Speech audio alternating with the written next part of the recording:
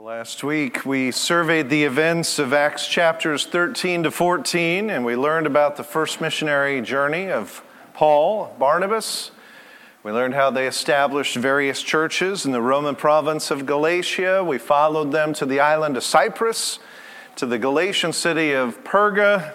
We joined them in their adventurous and dangerous confrontations with occultic magicians like Elymas, and then with people who thought they were, i.e. Paul and Barnabas, were incarnate Greek gods, Zeus and Hermes. We saw how they established churches in Galatia, but also how right after they left, Judaizers from Israel came in teaching the false doctrine that you must earn salvation by works of righteousness. And so these Judaizers not only infected the Galatian churches, but they went back to Paul's home church at Antioch.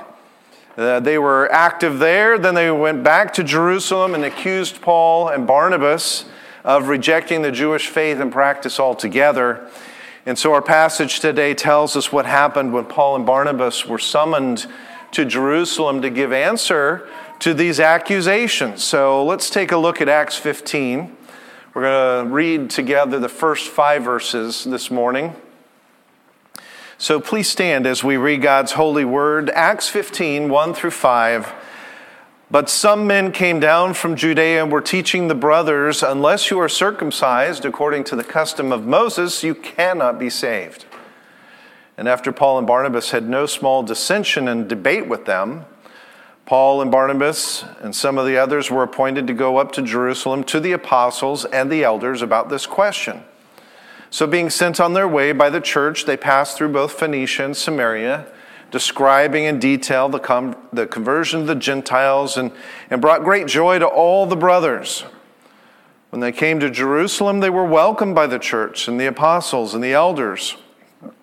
And they declared all that God had done with them. But some believers who belonged to the party of the Pharisees rose up and said, "It is necessary to circumcise them to order them to keep the law of Moses." Let's pray. Father, as we read these words and we hear them ring in our heads and ears and minds, it is necessary. May we be reminded of the truth and the simplicity of the gospel. What is necessary is that we recognize our sin and the sufficiency of Jesus Christ. And so we pray in that vein this morning, asking that you would help us to understand your word and apply it to our lives. In Jesus' name, amen. You may be seated.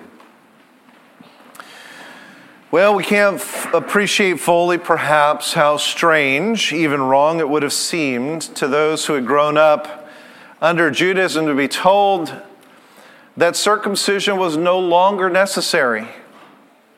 It'd be like us being told today that baptism was no longer necessary, and we would have to have a very strong biblical reason for that. And you can see in verse 5 how the ones that were saying that circumcision was still required for salvation were converted Pharisees. And you're probably thinking, I thought we were done with the Pharisees after the gospel accounts. But no, actually, if you remember, Paul was a Pharisee, and there were many Pharisees who became godly converts to Christianity and joined the church. But as you can imagine, one thing they struggled with was getting rid of the belief that their righteous living and observance of the Old Testament ceremonial law earned them favor with God. So undoubtedly, Paul and Barnabas are frustrated. They'd heard the reports of what the Judaizers did in Galatia, in the churches that they had established. That's why Paul writes the letter of Galatians to them. Then both men had to deal with the Judaizers face to face in Antioch, where they had been establishing a thriving ministry there for over a decade. And one thing we learned last week is how subtle and dangerous that false doctrine of works righteousness was and still is today. Acts 15 and a parallel account in Galatians 2 tell us that Paul and Barnabas accepted the summons. They accepted the invitation to go up and answer the accusers at Jerusalem. They went with a positive spirit. but they were cautious. And I'm reminded that we are to continue to rejoice in all things, even when the atmosphere seems oppressive or we're concerned about the future. Verse 3 tells us that being sent on their way by the church, they passed through both Phoenicia and Samaria, and they described in detail what had been happening in their work. There was much to be thankful for, much to praise God for, and it brought great joy, it says, to all the brothers. How could the church not be happy, right, to hear about the conversion of the Gentiles? And then we see again that when they came to Jerusalem, in these next verses, they were welcomed by the church. They declared all that God had done with them. But there were some that opposed them and said, it is necessary to circumcise them and to order them to keep the law of Moses.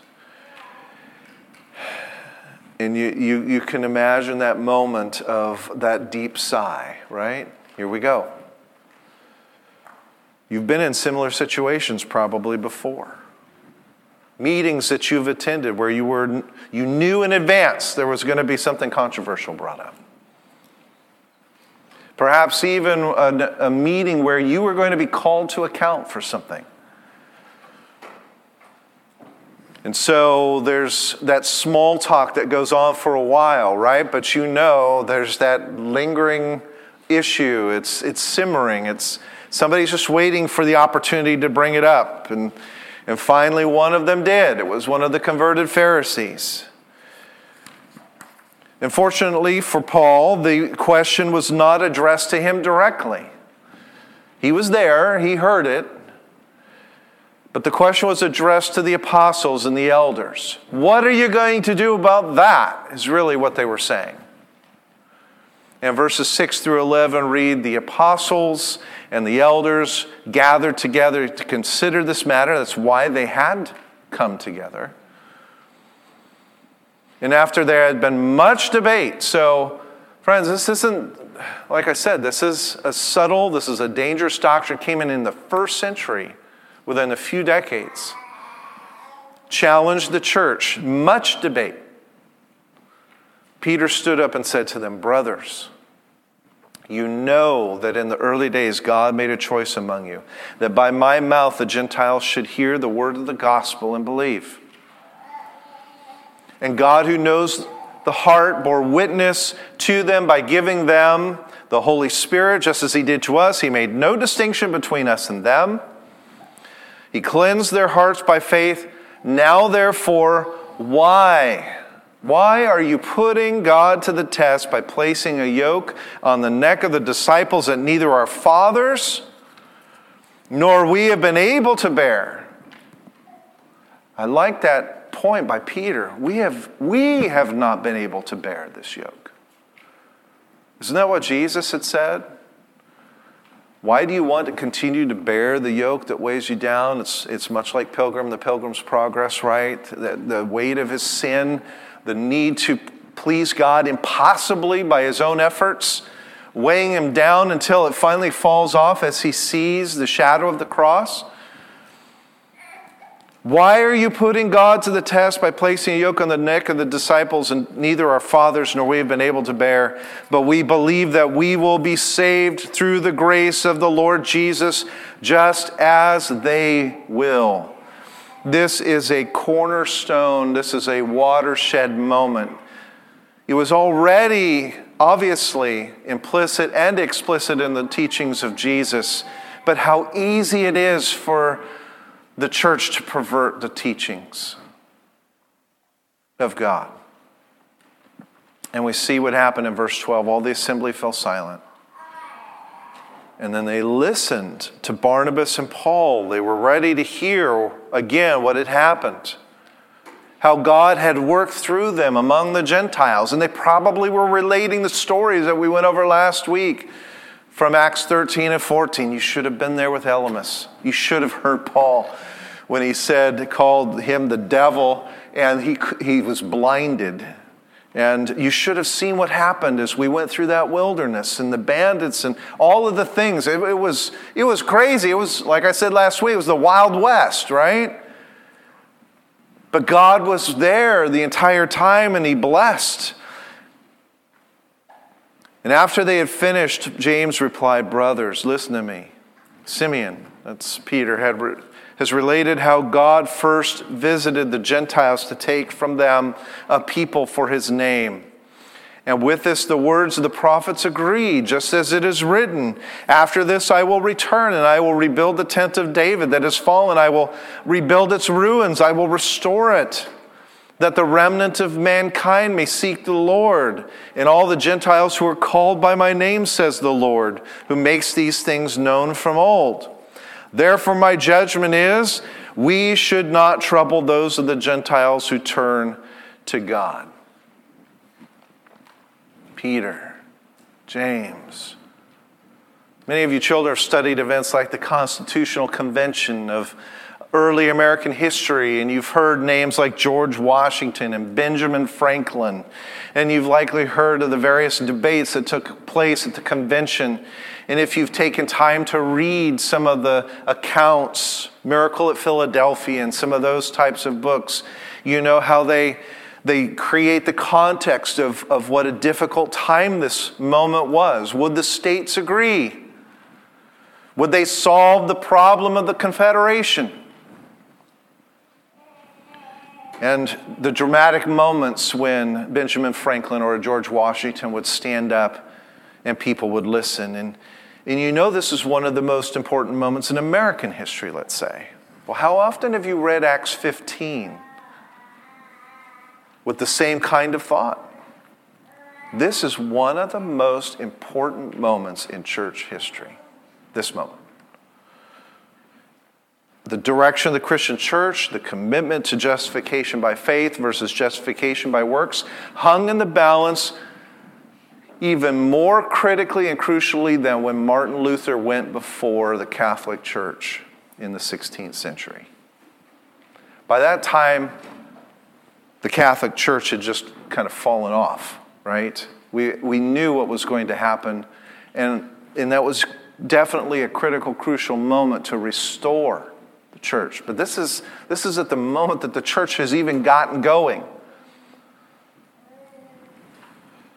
And it's not unlike Martin Luther being called to account and being asked to recant his views or to explain himself. And unfortunately, like I say, the leaders in his time did not respond like a James and a Peter respond here. And as I try to imagine these events, I imagine that Paul and Barnabas feel this tremendous weight, this burden that they carried all the way from Antioch, lifted off of their shoulders. These two people who are the pillars there at the Jerusalem Council, Peter and James, have supported what has been going on, supported the gospel. But then we read in verse 20, but. And that word, I don't know what it sounded. I don't know if there was a pause, but anytime, we used to teach in our family, when you hear the word but, it negates everything that came before it. You ever talk to your children about that? Don't use but in a sentence like that after you've just, don't apologize and confess and then say, but, because usually that follows up with a justification or an excuse, right? So here we have James, but we should write to them to abstain from the things polluted by idols, from sexual immorality, from what has been strangled, and from blood. For from ancient generations Moses has had in every city those who proclaim him, for he is read in every Sabbath in the synagogues. So, perhaps you're saying, wait a second, isn't that just replacing one regulation with another? In Galatians 5:3, Paul writes that every man who accepts circumcision is obligated to keep the whole law. In other words, if you say that you have to be circumcised to be saved, then don't stop at circumcision. You'll have to obey every single regulation and commandment perfectly. So how is this any different? If James is saying you're not restricted by anything except by not eating meat sacrificed to idols, is that the same type of thing? Because this restriction that he's bringing up is taken directly from Leviticus 19:26. Is this hypocrisy? Don't have to be circumcised, but you have to not eat certain kinds of meat? Look at what Paul writes in Galatians 5. You were called to freedom, brothers. Only do not use your freedom as an opportunity for the flesh, but through love serve one another. For the whole law is fulfilled in one word: you shall love your neighbor as yourself. But if you bite and devour one another, watch out that you are not consumed by one another. And that word freedom is a wonderful word. We usually say that a person is freed from something. Freedom to the American colonists meant freedom from the tyranny of England. Freedom to the Puritans meant freedom to worship God without persecution or government control. And given what we looked at last week with Paul and what he writes in the early chapters of Galatians, we would have to say that for Paul, freedom is being released from the impossible task of trying to fulfill the law as the basis of our righteousness. So for Paul, freedom is being released from the impossible task of trying to fulfill the law by our own righteousness. And notice I did not say that we are freed from God's holy standards or freed from living righteously. We are freed from having to rely upon works to save us. Jesus died in our place. He atoned for our sin, and the Father graciously and mercifully credited the Son's works of righteousness to us. Friends, listen, we are not freed from being expected to walk in the Spirit. We're not freed from being expected to live obedient, thankful lives. And that's why Paul reminds the Galatians in his letter, don't use your freedom as an opportunity for the flesh. In Romans, Paul says something similar. He says, you'll say to me then, shall I sin even more that God's grace may abound? That may seem odd, sound odd. Maybe when you've read that, you've been wondering, why does he come up with that question? But Paul is really saying that some people might conceivably say, God is glorified when he forgives me. Right? The more forgiving he is, the more he shows himself glorious. Well, what if I sin even more? Then God would have to forgive me more, which would mean that he would be even more gracious, which means he would be even more glorified. That sounds wrong, right? And that's why Paul says, may that never be, which translated today in Steve's version would be, give me a break, right? That's foolish talking. And he brings this up for an important point. As he says in Galatians 5:13, we have been freed not to sin more, but to serve more. The most direct result of freedom is not that we are suddenly free to do anything that we want, but that we are free to be servants. True freedom in Christ is not that you are freed to do whatever you want, but that you are freed to serve others. Jesus once said, you'll serve one of two masters. You'll either serve the world or God. He doesn't say, or do whatever you want. Freedom in Christ does not mean autonomy. It doesn't mean making your own decisions. It doesn't mean doing your own thing and being your own boss. It means that you are freed from your old master. You're freed from the world, your flesh, the devil, so that you can become bondservants of God and then serve one another.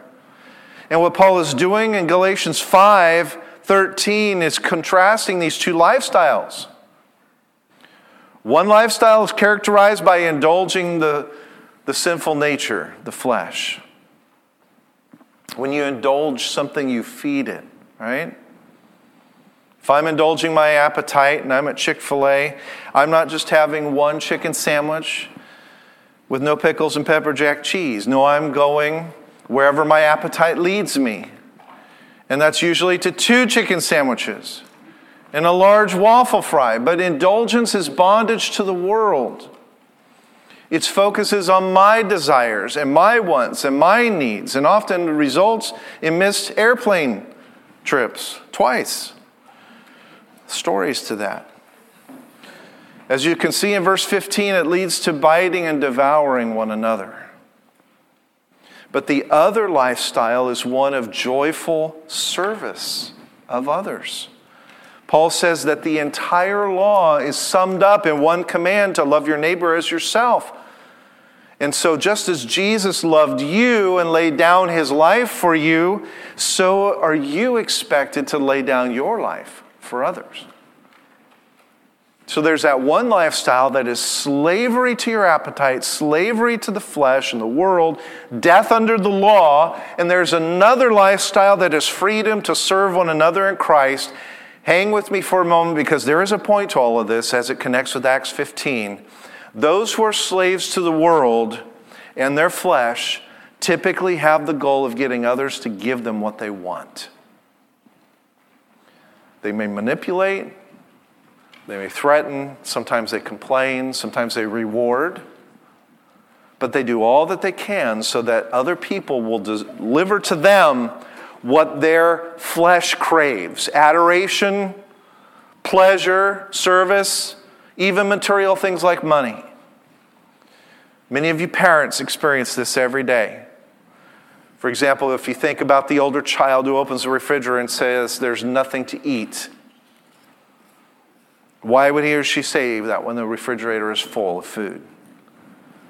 It's because a particular thing that they want is not in the refrigerator, right? They don't look in there and say, "Wow, thank you, Lord, for providing us with a bounty of things to eat that's in this refrigerator. That would be nice." But a self-centered child goes to his or her mom and says, "How come when you go to the grocery store, you never buy anything that I like?" And what you're seeing is selfishness. You're seeing discontentment, right? And that is, if this is how we approach our relationships, if this is our defining lifestyle, that all it does as we get older, it gets more refined and more subtle, then we're still a slave to the flesh. But salvation by the grace of God results in a freedom from that kind of slavery to the world. It frees us from relationships that are marked by manipulation. And as Paul says in that verse, biting and devouring of one another. And here's perhaps a scarier conclusion if you're thinking through it. Maybe you've already drawn. If you are a saved child of God, you should not still be seeing the rotten kind of fruit in your relationships that I'm describing. You should not still be seeing manipulation and complaining and discontentment and bitterness, etc. in your relationships, whether it's your marriage or your parent-child relationships or your friend relationships. Instead, Christian freedom results directly in changed marriages, in changed families, in changed relationships. And so you have these two paths, these two lifestyles. One leads, Paul says, to destruction. Note in verse 15 there of that passage that Paul doesn't say that biting and devouring leads to a destruction of the relationship. It doesn't say that, does it? He says it leads to your destruction. Biting and devouring are evidence of a bondage to the flesh, still enslaved to those old masters, the rotten fruits of an unchanged life. Where does this other path lead? It leads, the one that has the service of others as a primary principle, it leads to joy. Which one do you want? Do you want bitterness and discontentment, or do you want joy? And friends, let me say this. God has providentially placed you in relationships, in marriages and in families, in work relationships and more, to experience true joy by learning to walk in this harder lifestyle and serve one another. I hope you think of your marriage that way, that God saved you by grace, that He freed you from being a slave to your flesh so that you could experience joy now by serving your spouse. But that's sadly not the goal for many marriages. Instead, our own worldly pleasure and happiness is the goal. When a husband gets married because he thinks he will stop being lonely and be married to a beautiful woman who will serve him and raise his children, what does he typically get? He gets marital unhappiness because it doesn't work that way. Two sinners don't enter into a marriage with an agreement of what marital happiness is supposed to look like, except for the basic principle that it's whatever the other one wants. That's happiness for them. And when they make their fleshly satisfaction their ultimate purpose, usually they're in cross purposes with one another because he wants what he wants, she wants what she wants, and they always end up with conflict. But God intends to give you something dramatically better than a marital happiness defined by the world or stress-free parenting. God wants you to go through those difficult relationships, those frustrations in mutual service, because through that process He is doing something wonderful in you. He is conforming you to the image of His Son. He's teaching you what it means to live in freedom. Can you believe that? Can you believe that serving your spouse, placing the edification of your children, the glory of your employer before yourself is actually freeing and an expression of freedom? Maybe you say, why can't freedom in Christ be easier? Why does it have to be so accompanied with discouragement, where you constantly ask, I feel like I'm doing this right, but are we ever going to get it right?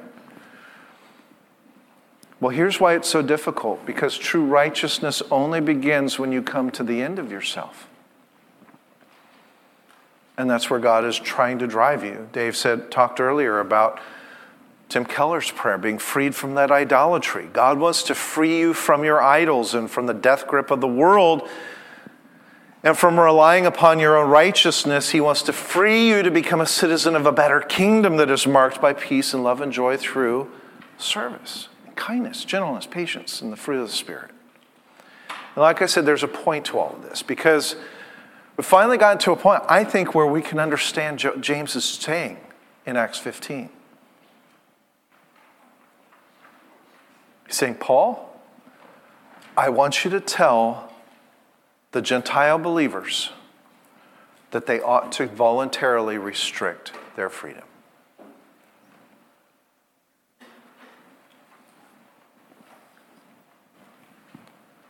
Because they love those who have grown up under a system in which it would be a very difficult obstacle to overcome, to watch them eat meat that still have blood in it that have been sacrificed to idols.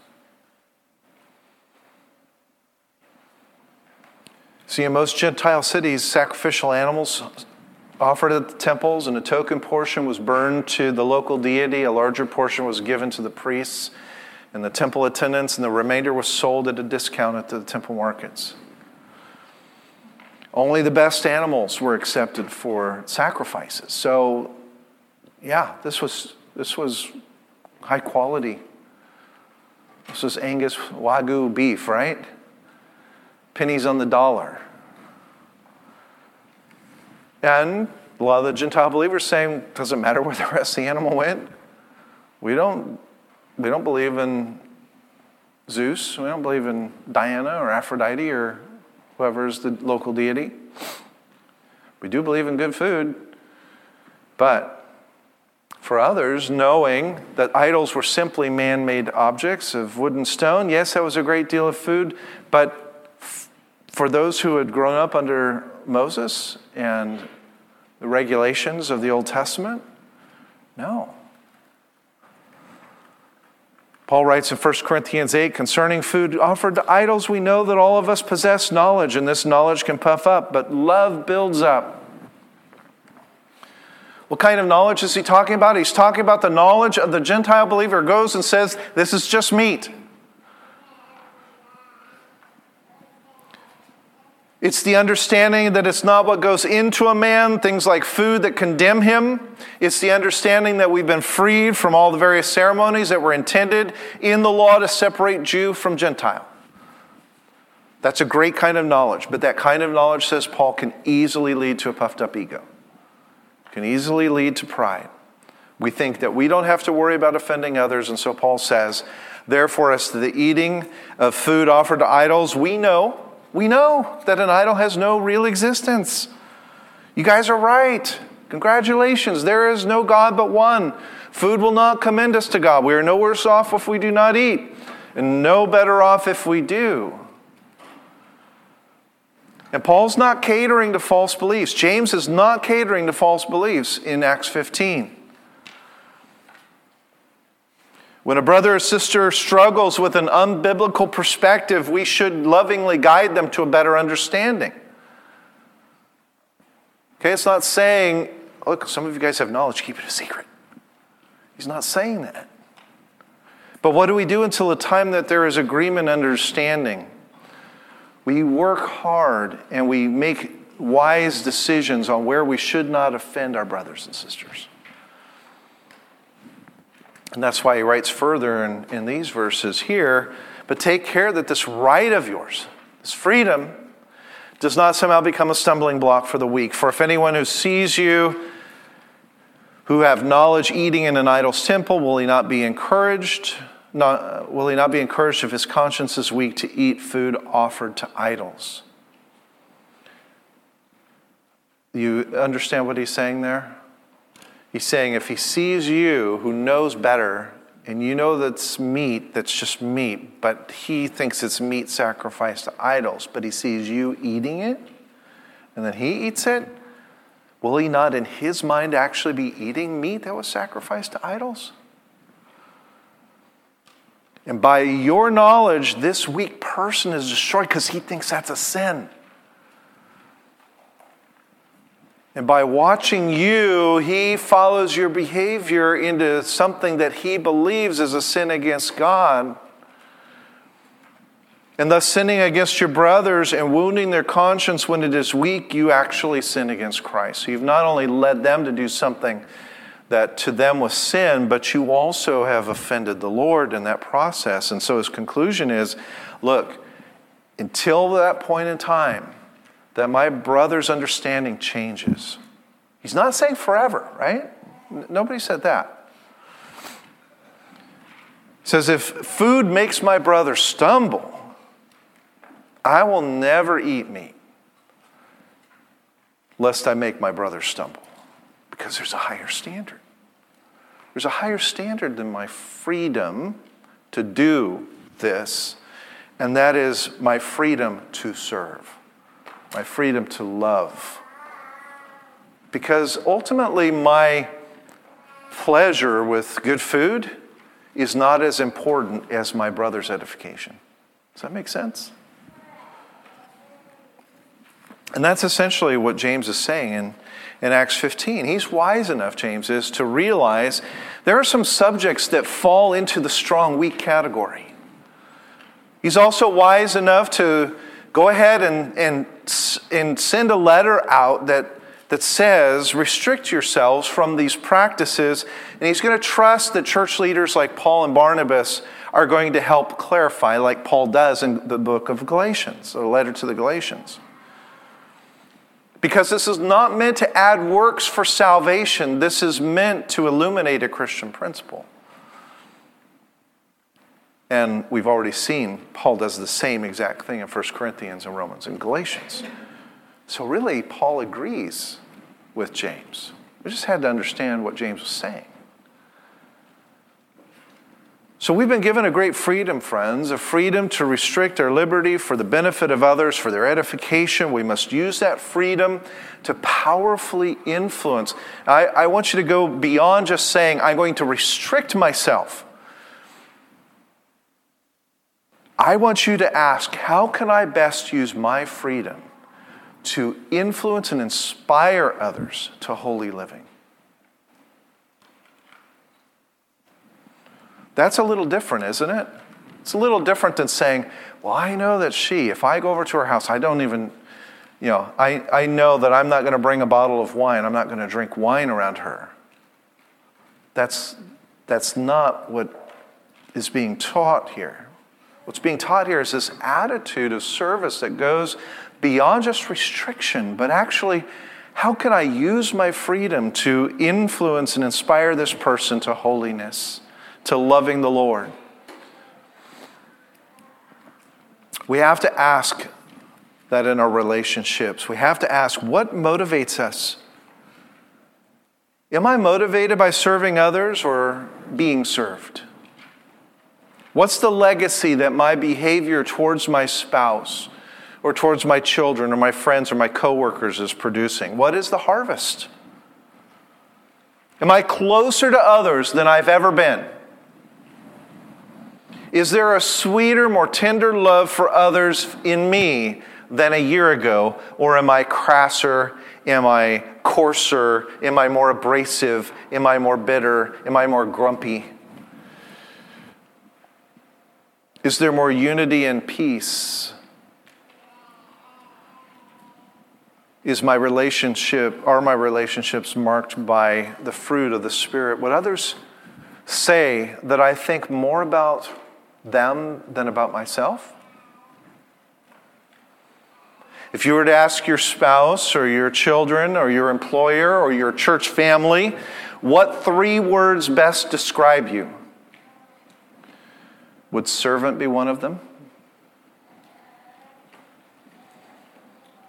Would it make the top 10? Or do you actually have less tenderness, less unity, less love? Are you struggling with self-centeredness, pride, lust, other struggles of the flesh? The crisis in our relationships is not a crisis of loving others. It is a crisis of a lack of love for God because I love myself too much. And that's one final aspect of freedom, perhaps not brought out specifically in Acts 15, but certainly in the rest of the scriptures. When God sets you free by saving you by grace through the perfect righteousness of Christ, He frees you from yourself. He frees you from yourself. And that is true freedom, friends, when you are actually freed to love others as you ought to love them, because God has fixed your relationship with Him first. He has promised you an inheritance. He has laid before you everything that you need, so you do not have to fight for it. You don't have to wrestle for it. You've got a new definition of success. You've inherited the world. What else do you need? You've been freed from yourself and freed to love and serve others, to start living for the King. And friends, that, as we've seen, is the only way that you will have peace and true joy. The rest of it leads to devouring one another in relationships. It leads to your own destruction. So friends, I see Acts 15. This is a wonderful moment. The support of justification by faith alone, grace of God, the reminder that we are to be driven in our relationships by love for one another and the voluntary restriction of our freedoms. And that is why Paul and Barnabas returned back to Antioch full of confidence, full of joy, as we will see, and already beginning to plan the second missionary journey. Let's pray. Father, you are the great and gracious God. Thank you for loving us through Jesus, for applying His righteousness to us, so that even though we are sinners, yet through mercy, we have been freed from having to fulfill the law, but also freed from ourselves, freed to love and serve others. So many glorious things, all to your glory. I pray that we would leave today in the confidence of what you've done for us, the willingness to measure our relationships by a desire for edifying others, for loving others, serving others, inspiring them to be holier, more joyful. Lord, help us to do that because of our great love for Jesus. It's in his name we pray. Amen. Thank you, Steve.